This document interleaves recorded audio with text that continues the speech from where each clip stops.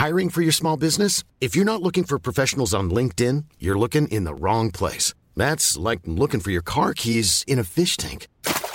LinkedIn helps you hire professionals you can't find anywhere else, even those who aren't actively searching for a new job but might be open to the perfect role. In a given month, over 70% of LinkedIn users don't even visit other leading job sites. So start looking in the right place. With LinkedIn, you can hire professionals like a professional. Post your free job on linkedin.com/people today.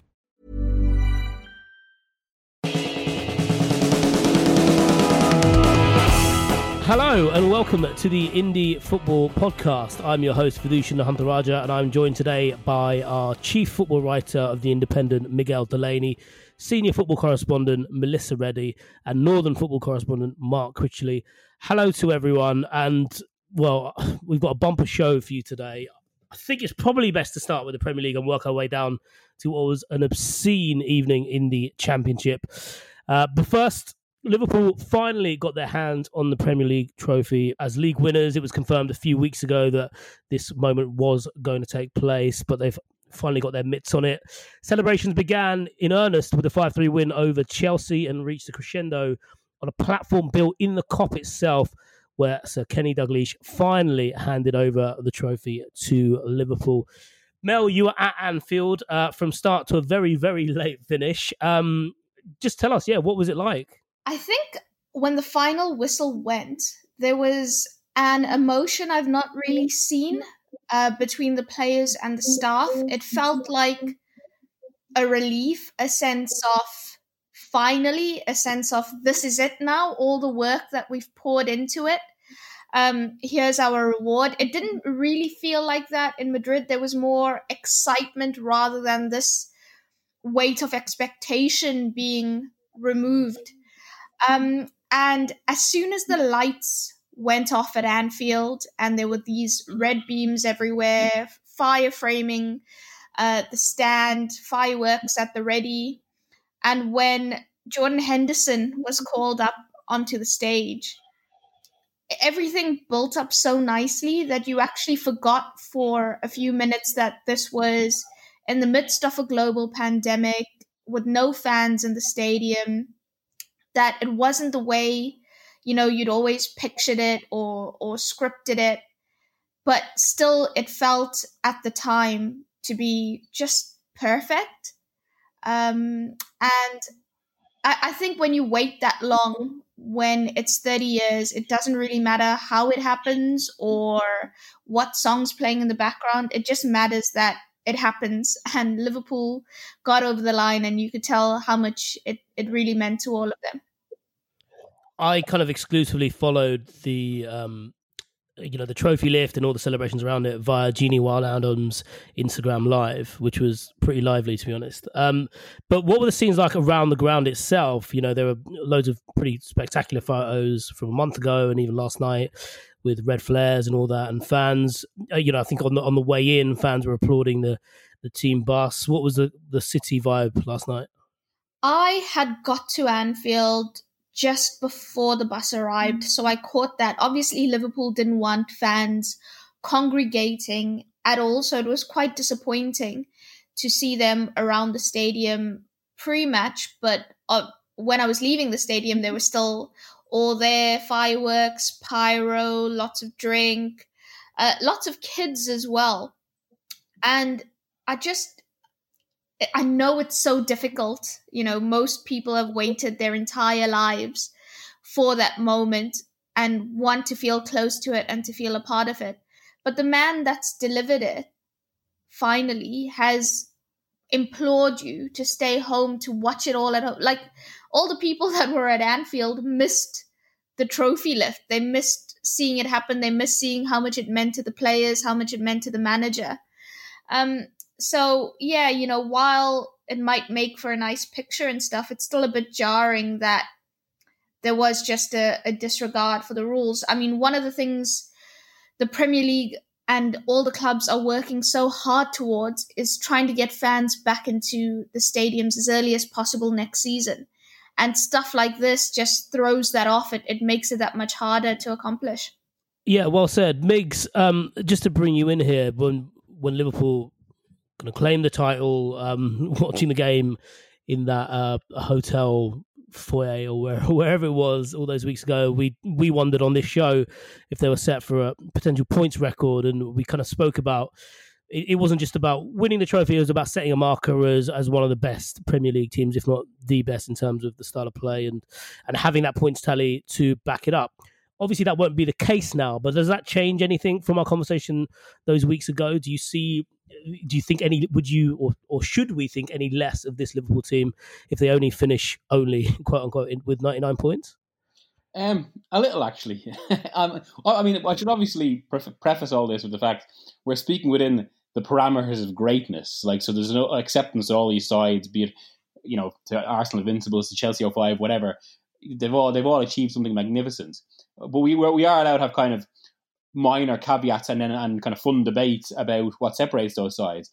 And this is the thing about this Liverpool, because I mean, when they won the title, when it was mathematically confirmed, they had by far the highest points per game record in history at 2.65. And I think that probably was a recognition of the fact that at the time of winning the title and while they were in pursuit of winning it, they were probably the best team we've seen.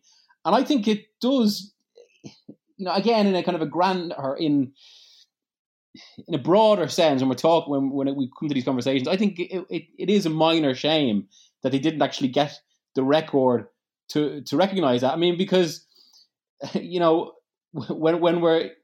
we're looking back in this, or when we're talking about this team, basically they have no landmark achievement to recognise how special this title win was. I mean, because obviously the 30-year wait for the title is something different to that. So by the same token, when we're talking about great Manchester United teams, the 92-93 team, which ended 26-year wait, that's never really put up there with the best United sides, because even 93-94, 1 year on, was seen as so much better.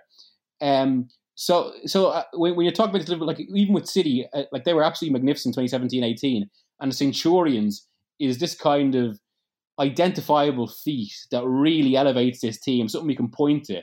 With this, with Liverpool, like, I mean, earliest team to win a title or highest points per game record at the point of winning it doesn't really roll off the tongue in that way. It's not a simple, but even beyond that, even beyond the kind of simple historic recognition, I think maybe it's not something they'd admit, certainly not on moments like last night. But I would say there's a few within that squad that regret the fact they didn't get.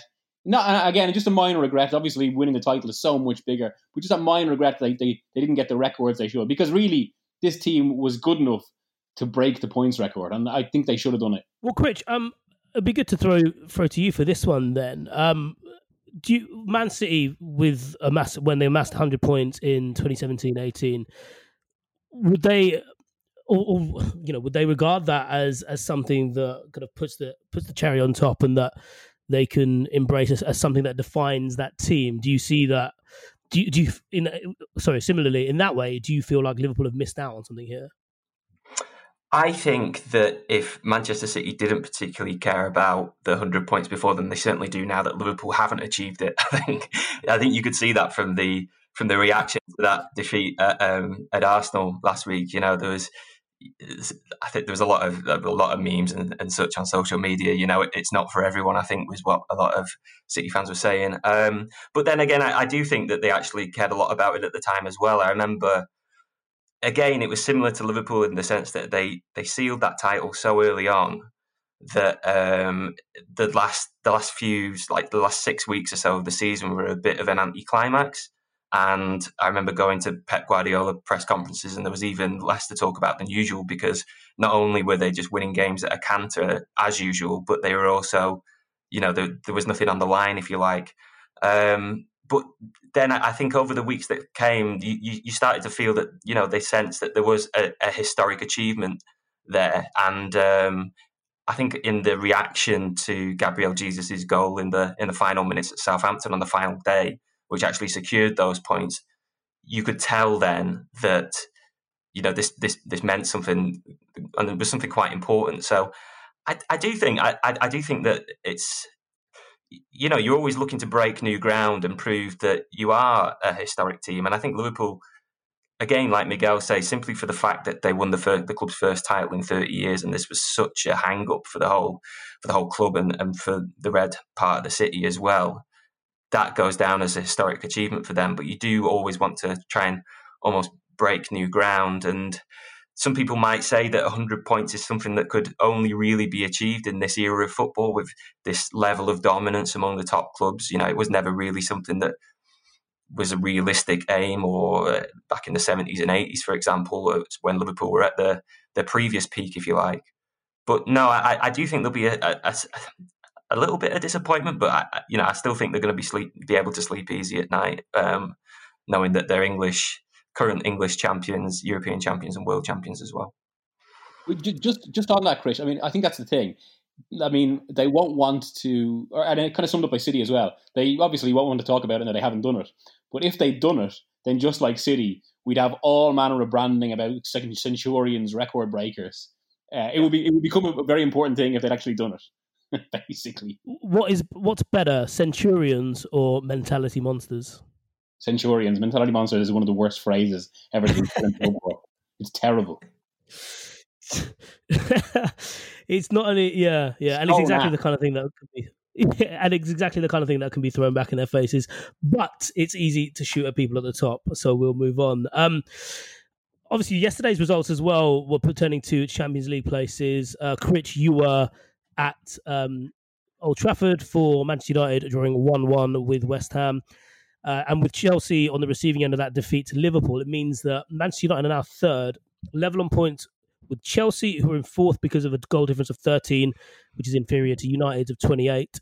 Leicester are a point behind in fifth, with a goal difference of 28, matching United's. So I suppose to talk about the game first yesterday, Critch, what did you make of United's performance against the West Ham side, who are comfortably safe and able to be a bit more freewheeling, but it's not been a great week for United? No, I don't think so. I think it was a Labour performance, and that was in keeping with United's last few games. Certainly, you'd say since the late draw against Southampton last Monday, and you'd say it's in keeping with the top four race in general, which for the second year running really has been just kind of more of just like a power walk or just a leisurely stroll through the park, or whatever metaphor you want to try and reach for. I guess that. I think what struck me about United last night was that it was a return to the bad old days, if you like, in that they just look pedestrian again and very one-dimensional. And you come back to the sense that if Bruno Fernandes, who's been this whole catalyst for this resurgence in form, if he's not playing particularly well as he didn't last night, if Paul Pogba's playing the way that he has for the last couple of weeks, really, since during the restart, then they just don't really have that extra edge that gets them past teams who are ultimately well organised and defend deep and are disciplined, like you'd expect a David Moyes side to be. And I think weirdly one player they're really missing at the minute is Luke Shaw, who went off injured in that Southampton game last week, and I think I looked last night. The only left-footed player in the team is Nemanja Matic, if you don't count Greenwood, who seems to be kind of ambidextrous or whatever. And they just miss Shaw's kind of ability to go, just to give him that bit of width. Williams is right-footed. He likes to come inside. They didn't have that kind of unpredictability in the attack that you might expect otherwise. But I guess the upshot is, ultimately, that they're in the top four for the first time since September. There's one game to go. They need 1 point. A draw last night, as Solskjaer pointed out afterwards, a draw really wasn't that different from a 1-0 or a 2-0 win, because the fact that they played Leicester on the final day and that they were level on them with points and on goal difference before last night means that any kind of narrow win could have just been wiped out on Sunday in the same way that a draw could be. So, maybe that was on their mind a little bit, but you looked at them at full time and the way, just the reactions to the final whistle, you could tell that they were disappointed that they hadn't racked up a win of about 3 or 4, 5 even, that would really have put the onus on Leicester to win big themselves on Sunday. So, it all comes down to this final game. And I suppose, to use the cliche then, if you'd said back in January to Ole Solskjaer, you've got one game against Leicester on the final day of the season and you only need to not lose and you'll be in the Champions League, he would have taken it. But it is a bit of a limp over the line, if you like, for United and from the other teams in the top four race. Migs, you tweeted yesterday wondering if the upturn in form at the start of Project Restart was more down to fitness than any kind of tactical acumen. I suppose the performances in last week and last night tend to agree with you. Do you want to kind of extrapolate that theory in terms of, I suppose, a lot of people talking that Solskjaer has finally been given the right amount of time to imprint himself, but you reckon it might just be down to a few extra hill sprints? Well, first, my major issue with Solskjaer ultimately is I don't think he's that good a manager. But I think, if you compare the way what United tried to do compared to Klopp, Pep, even Pochettino Spurs, I think there's no great discernible plan there, no kind of highly defined tactical idea. But I know in kind of internal meetings in the club, Solskjaer has spoken about how he needs his players super fit because he wants that intensity. And so, I think these are partly reasons why United are such a streaky team.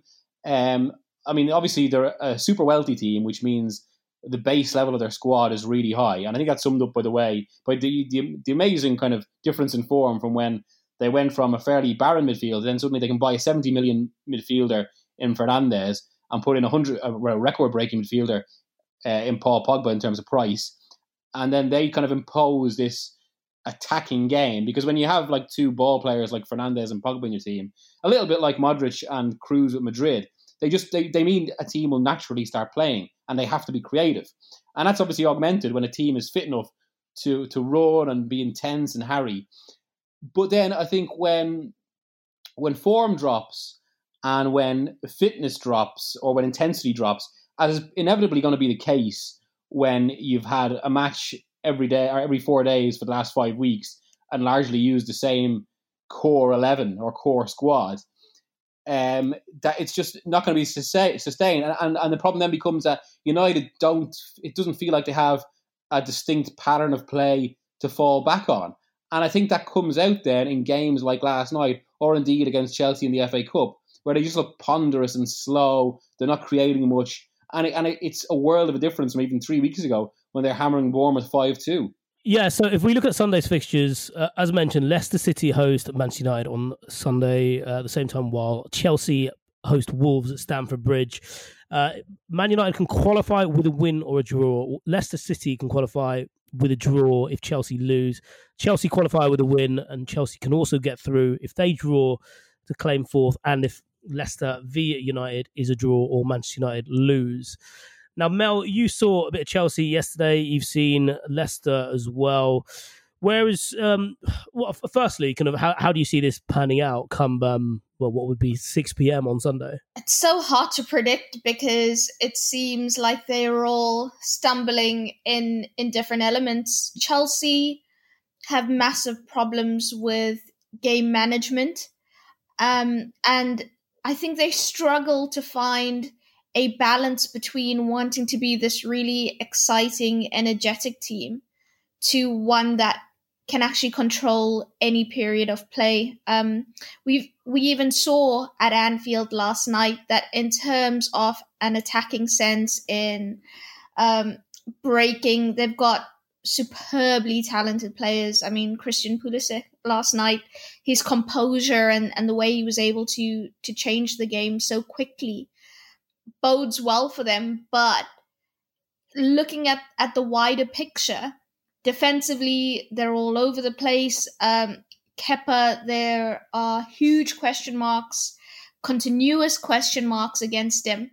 And it just beggars belief that Chelsea's focus in the market is still to strengthen their offensive might, which they already have such a lot of. So even in terms of the current situation, the top four race, but looking further on as to how they improve as a team, I think they need to think really deeply about it, because I don't see them being a threat. I see them being very good on their day, but I don't see any consistency there. In terms of Manchester United, I agree completely with Miguel. There's still a tendency for them to rely on individual brilliance rather than any coordinated and cohesive sort of play. Bruno Fernandes has been so transformative. Everything that's happened since he's signed has largely been on him, the willingness to take responsibility, to be the reference point for United and uplift all his teammates, really, because they have somebody in the dressing room that they know that they can look to make things happen, who wants to make things happen. And like I said, who really wants to shoulder the weight of responsibility at the club.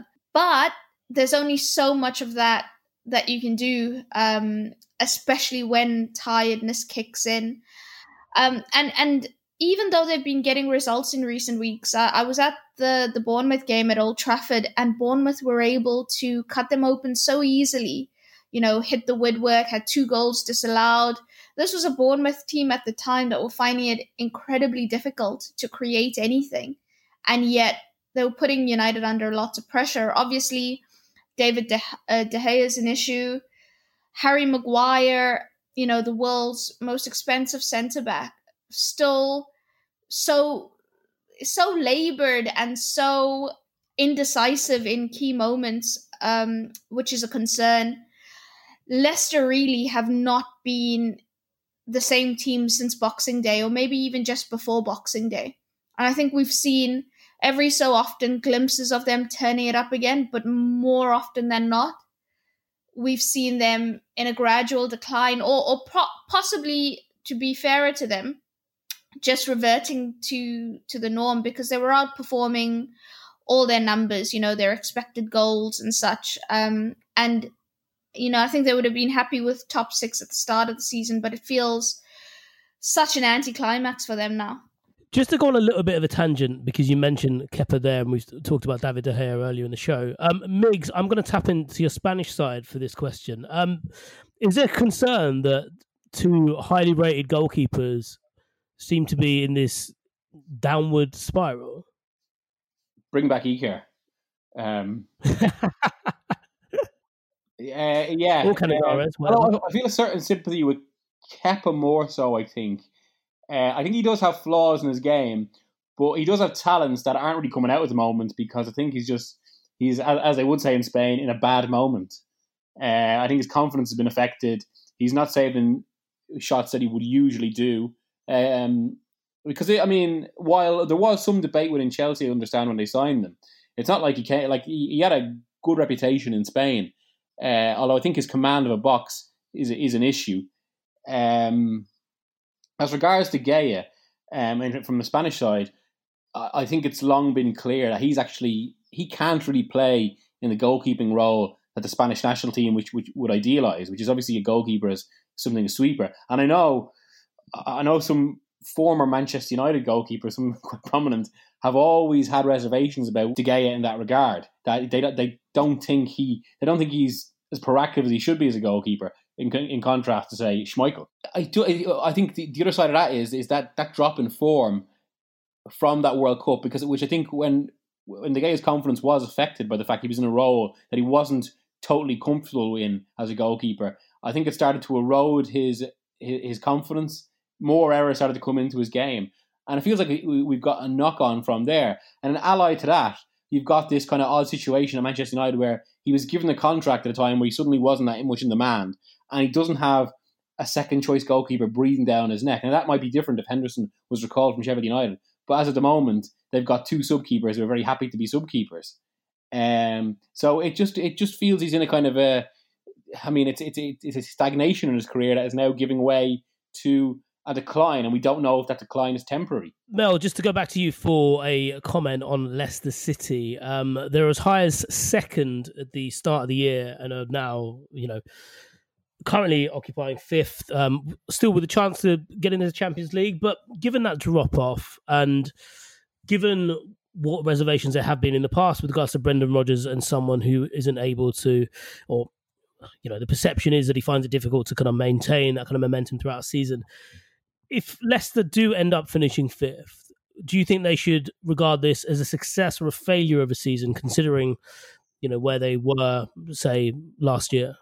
It's difficult to assess because I think if the season happened in reverse fashion, if they, the first half of the season was the second half of the season and vice versa, and the way they've played, you have a positivity. Managers always talk about the last thing being the thing that sticks with you most. You could have had, 50 positive moments, but if the 51st moment was a negative one, that's the one that carries with you. And I think that's the issue Leicester will have, for all the promise they've shown, for the way they blitzed at the start of the campaign. It will be this, stumble when they've got so close to the finish line that will really be the defining element of their season. There's so much talent at Leicester. There's so much work with. The structures are really good behind the scenes in terms of recruitment, and just their wider picture of how they want to do things.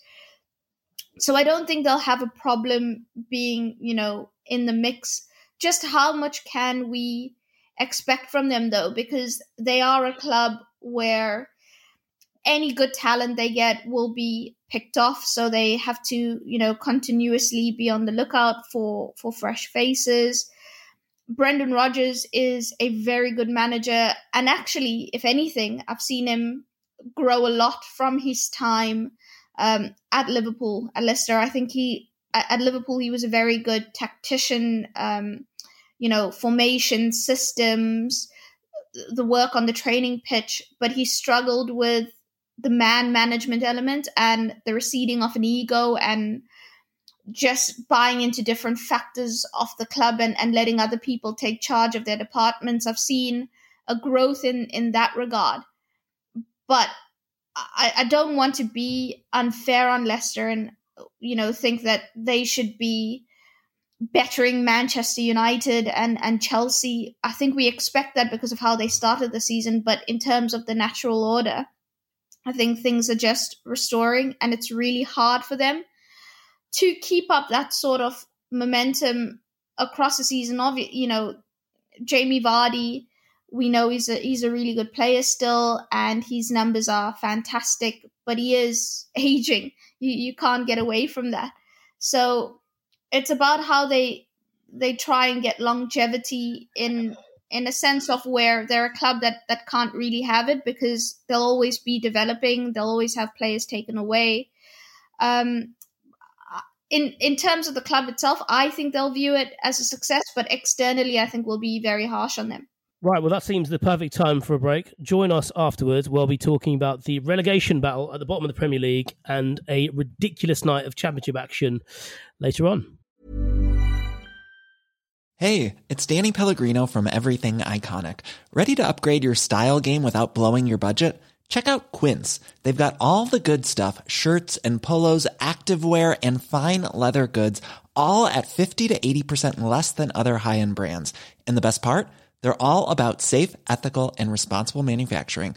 Get that luxury vibe without the luxury price tag. Hit up quince.com/upgrade for free shipping and 365-day returns on your next order. That's quince.com/upgrade. Hiring for your small business? If you're not looking for professionals on LinkedIn, you're looking in the wrong place. That's like looking for your car keys in a fish tank. LinkedIn helps you hire professionals you can't find anywhere else, even those who aren't actively searching for a new job but might be open to the perfect role. In a given month, over 70% of LinkedIn users don't even visit other leading job sites. So start looking in the right place. With LinkedIn, you can hire professionals like a professional. Post your free job on linkedin.com/people today. Hello and welcome back to the Indie Football Podcast. Now, it's not only the Champions League spots that need to be sorted, but 3 teams need to go into 2 for the relegation battle. Aston Villa, Watford and Bournemouth going into the final round. No, it will be one of them 2. The current scene is Villa just outside the relegation zone on 34 points with negative 26 goal difference. Watford on 34 points with negative 27 goal difference, and Bournemouth 3 points behind both, 31 but negative 27 goal difference as well. Before I run you through the fixtures, Watford obviously took the decision to sack Nigel Pearson and are on their think it's officially their fourth management group, but the fifth time they've had to swap people in the dugout with Graham Stack and Hayden Mullins in temporary charge, as they were at some point earlier this season as well. Miggs, I suppose what is going on there? They're currently, Watford are going to play Arsenal, who lost to Villa and saw them to Watford even drop into the relegation zone. But yeah, kind of Vicarage Road is it's not a safe place for managers this season. They've become the story of the last week, really, and I think what happens with Watford could be the biggest story of this Sunday as well. I mean, and if you look at Wednesday night, or was it Tuesday night, where in the space of 5 hours they went from definitely safe to, oh my God, they're absolutely doomed. It's incredible, like just how it's turned like that. And I suppose there seems to be a fair bit of schadenfreude about this as well, especially related to the kind of wild card way that Watford approach management. Now, their rationale, they would say, well, why do everything the way every other club does? If something is failing with the manager, then we'll just make changes. And from what you hear, there were justifiable reasons why they might have got rid of Pearson by the end, even though he'd had his effect. And the Watford rationale would be, well, he's had his effect, that's gone. We have to take a brutal business decision here. And obviously most people, or a lot of people in football, would have reservations about that.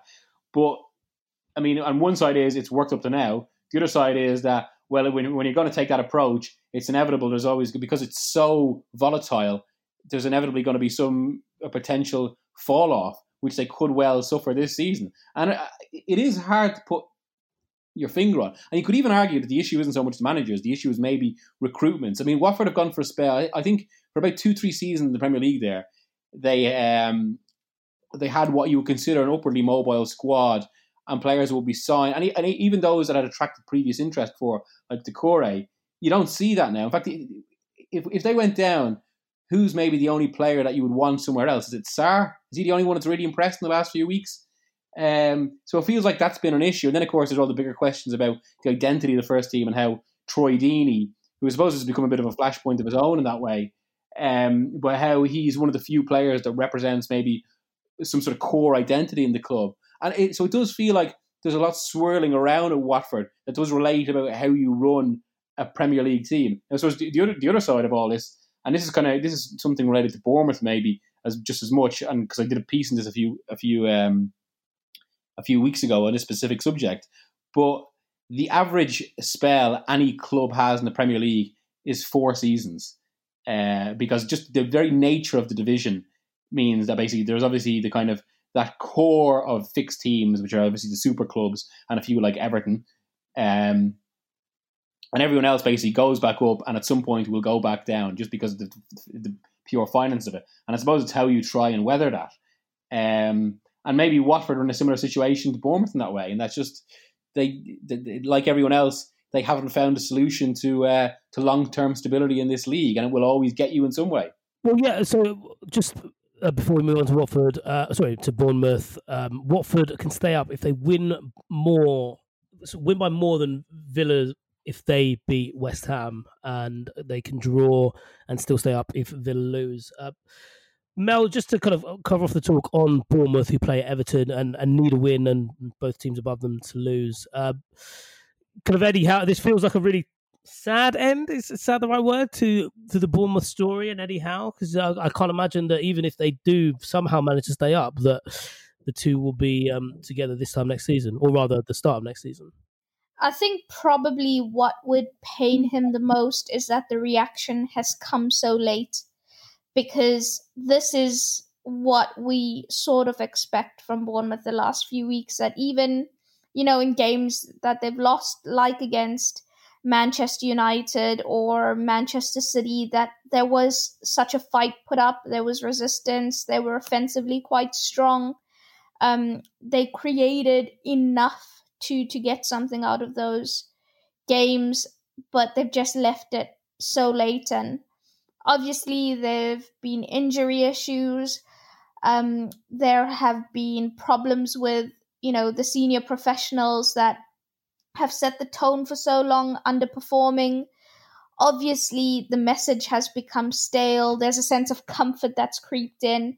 And I think when you're a club with the limited resources and the size of Bournemouth, where every season that you stay in the Premier League is a miracle, and they've been here for 5 years now, that if at any point you lose 10% even of what makes you who you are, you're in danger. And that's basically what they found. They're hitting and hoping for an absolute miracle on the final day, which I don't see coming. And yeah, I suppose you could say it's sad the way it's filtered out, but I also think it's a realistic end to the story, because I mean, it's Bournemouth again. I think we judge teams by what they've done and not the reality of the situation, expecting them to survive every single season in the Premier League is just, I think, fantasy. Critch, just to talk to you about Aston Villa. They win, and I kind of hope Watford don't beat Arsenal by more than their margin. They'll be fine. They're obviously playing West Ham, who you saw last night. Just off the back of that win over Arsenal, which seemed to be a real gutbuster of a performance, can you see them kind of, judging by what you saw yesterday of their opponents, can you see them kind of emerging with a victory that keeps them up? I mean, they're in the driving seat, aren't they? And I suppose you'd look at those final fixtures across all three teams, and you'd say theirs is probably the best. I mean, all three are away from home. But with Watford having to go to Arsenal and Bournemouth having to go to Everton, you'd think, a trip to a fellow relegation candidate until last night would be the easiest on paper. Certainly, West Ham don't have anything to play for. They didn't have much to play for last night, but they did mathematically confirm themselves last night. So, yeah, I think, look, Villa have taken 7 points from 9. I've been genuinely quite impressed with them since the restart. I think before then, you were looking at a team that, especially on the defensive side, I think they were the worst defence in the league then. I'm not sure if that's still the case, but certainly on the kind of underlying metrics and expected numbers and all that stuff, they've improved hugely since the restart. I think Ezri Konsa at the back has been particularly impressive. He's a highly rated player when he was at Charlton, got his move to Villa, I think it was last summer, I think I'm right in saying that. He's slotted in since the restart and has looked really good. Trezeguet, he got 2 goals against Palace, and then the winner against Arsenal the other night. Douglas Luiz is playing well in midfield, and he was a player actually who Pep Guardiola thought at the beginning of last season, summer of 2018, he thought that he could be a part of City's first team squad and was working quite hard to get him a work permit that would allow him to be, and ultimately failed in that and was quite frustrated with that in the end.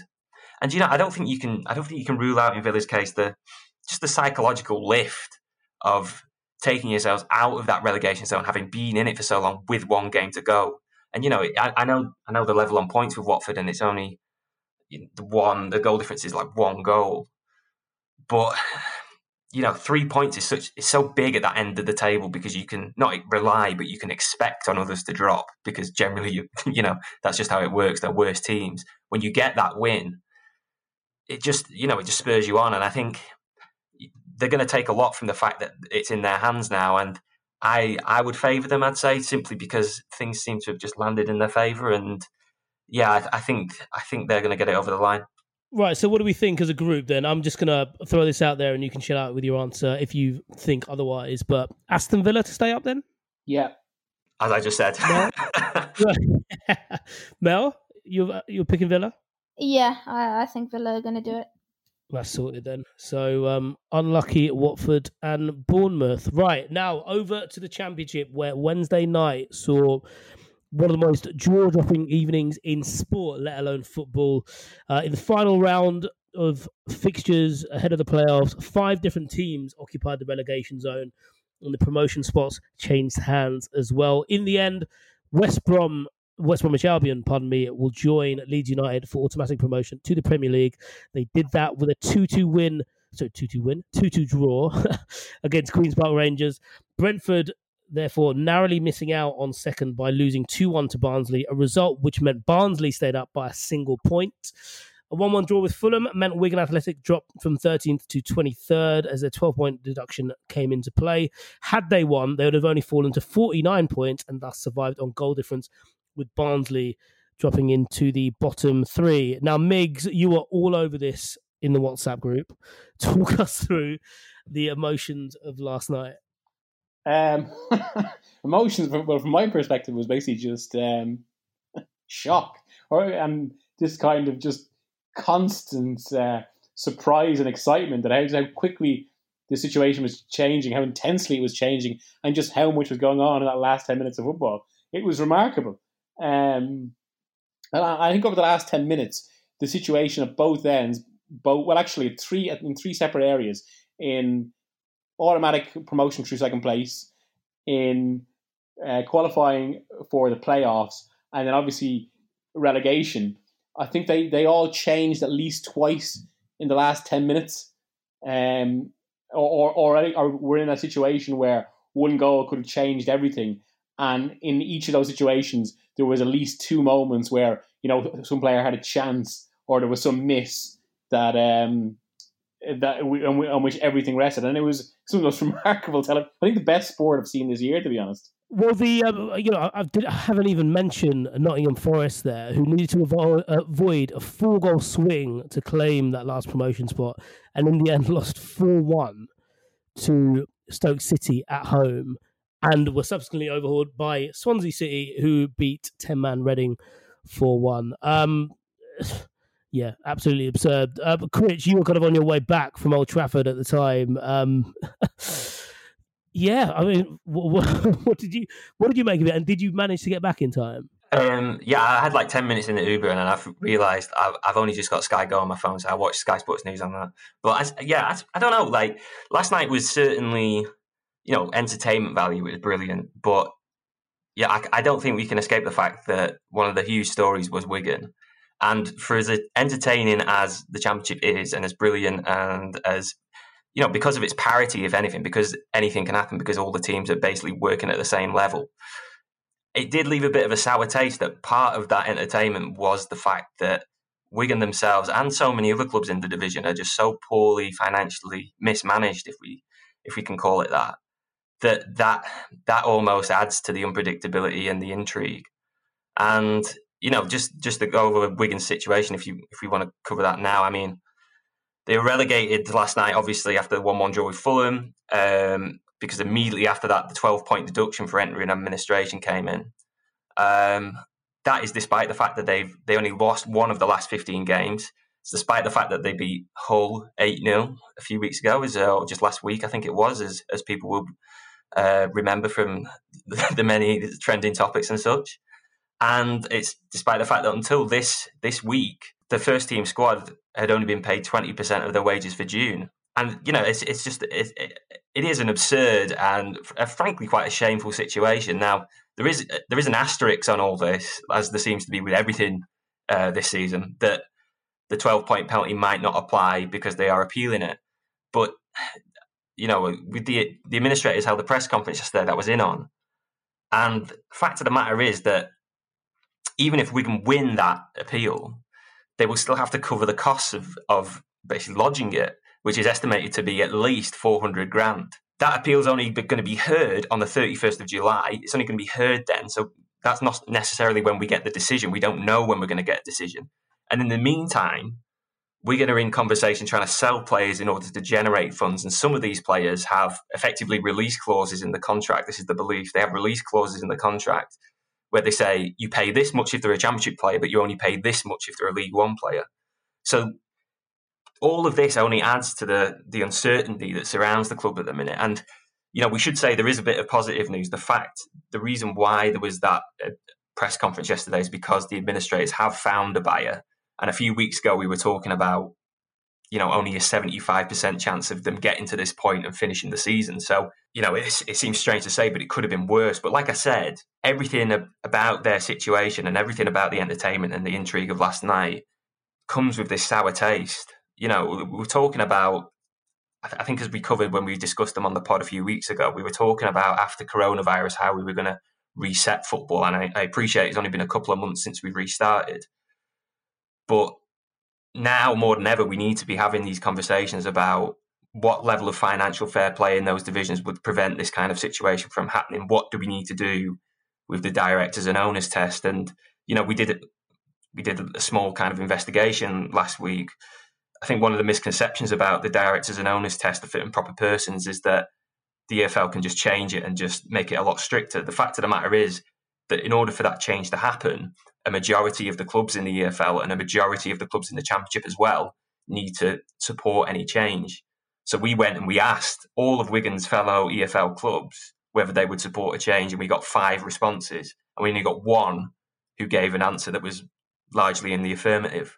And I think that the problem is that there isn't this, everyone's quite happy to go along with the show at the minute, and this insane situation where clubs are spending 200%, some of them, are of wage to turnover ratio every season in order to try and make it into the Premier League. And it creates this fantastic spectacle, but there's not that same kind of willingness to safeguard clubs and prevent situations like Wigan from happening. And there will be more inevitably because of the pandemic and because of the crisis. And, like I say, that was just the kind of, the sour taste that you were left with at the end of what was still a fascinating and very entertaining evening's entertainment of football.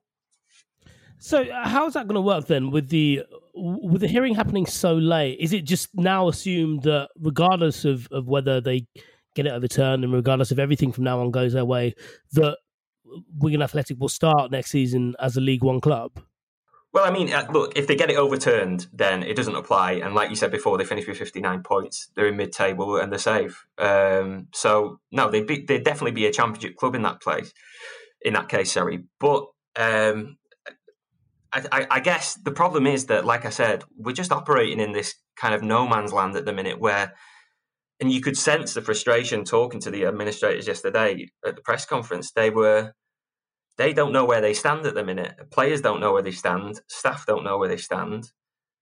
There is just there's a lack of leadership, you'd say, from the EFL on this. But again, their hands are tied for what we've just discussed there, in that a lot of these regulation changes that they need to bring through need to be agreed by everybody.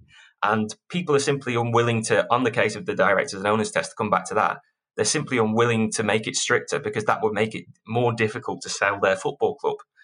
And you don't want to, close off your only escape route out of this madcap division where your money's going hand over fist in search of this Premier League dream. And, you almost question yourself, why did I buy this club in the first place? A lot of owners are looking to sell and would like to get rid of it. So, like I said, it's a crazy situation. And like I say, it remains to be seen how we can get out of it.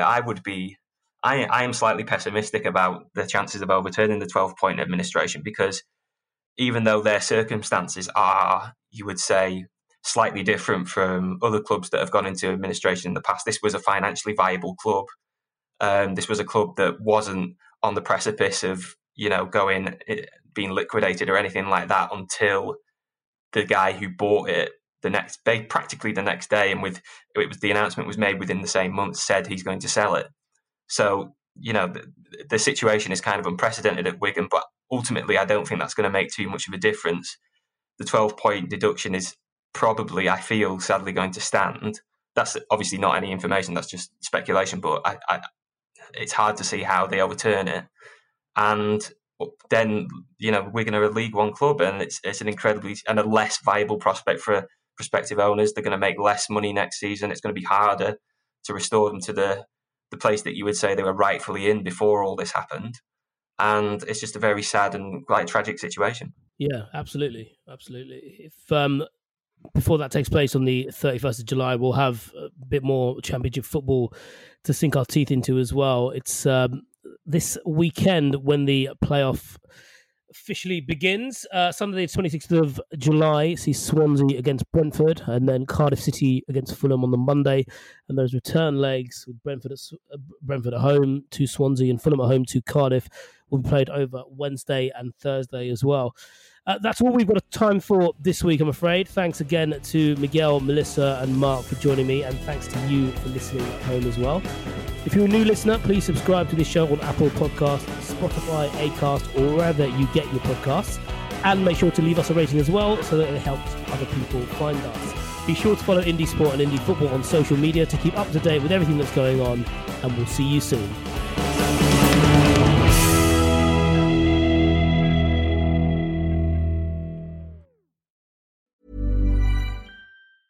Planning for your next trip? Elevate your travel style with Quince. Quince has all the jet-setting essentials you'll want for your next getaway, like European linen, premium luggage options, buttery soft Italian leather bags, and so much more. And is all priced at 50 to 80% less than similar brands. Plus, Quince only works with factories that use safe and ethical manufacturing practices. Pack your bags with high-quality essentials you'll be wearing for vacations to come with Quince. Go to quince.com/pack for free shipping and 365-day returns.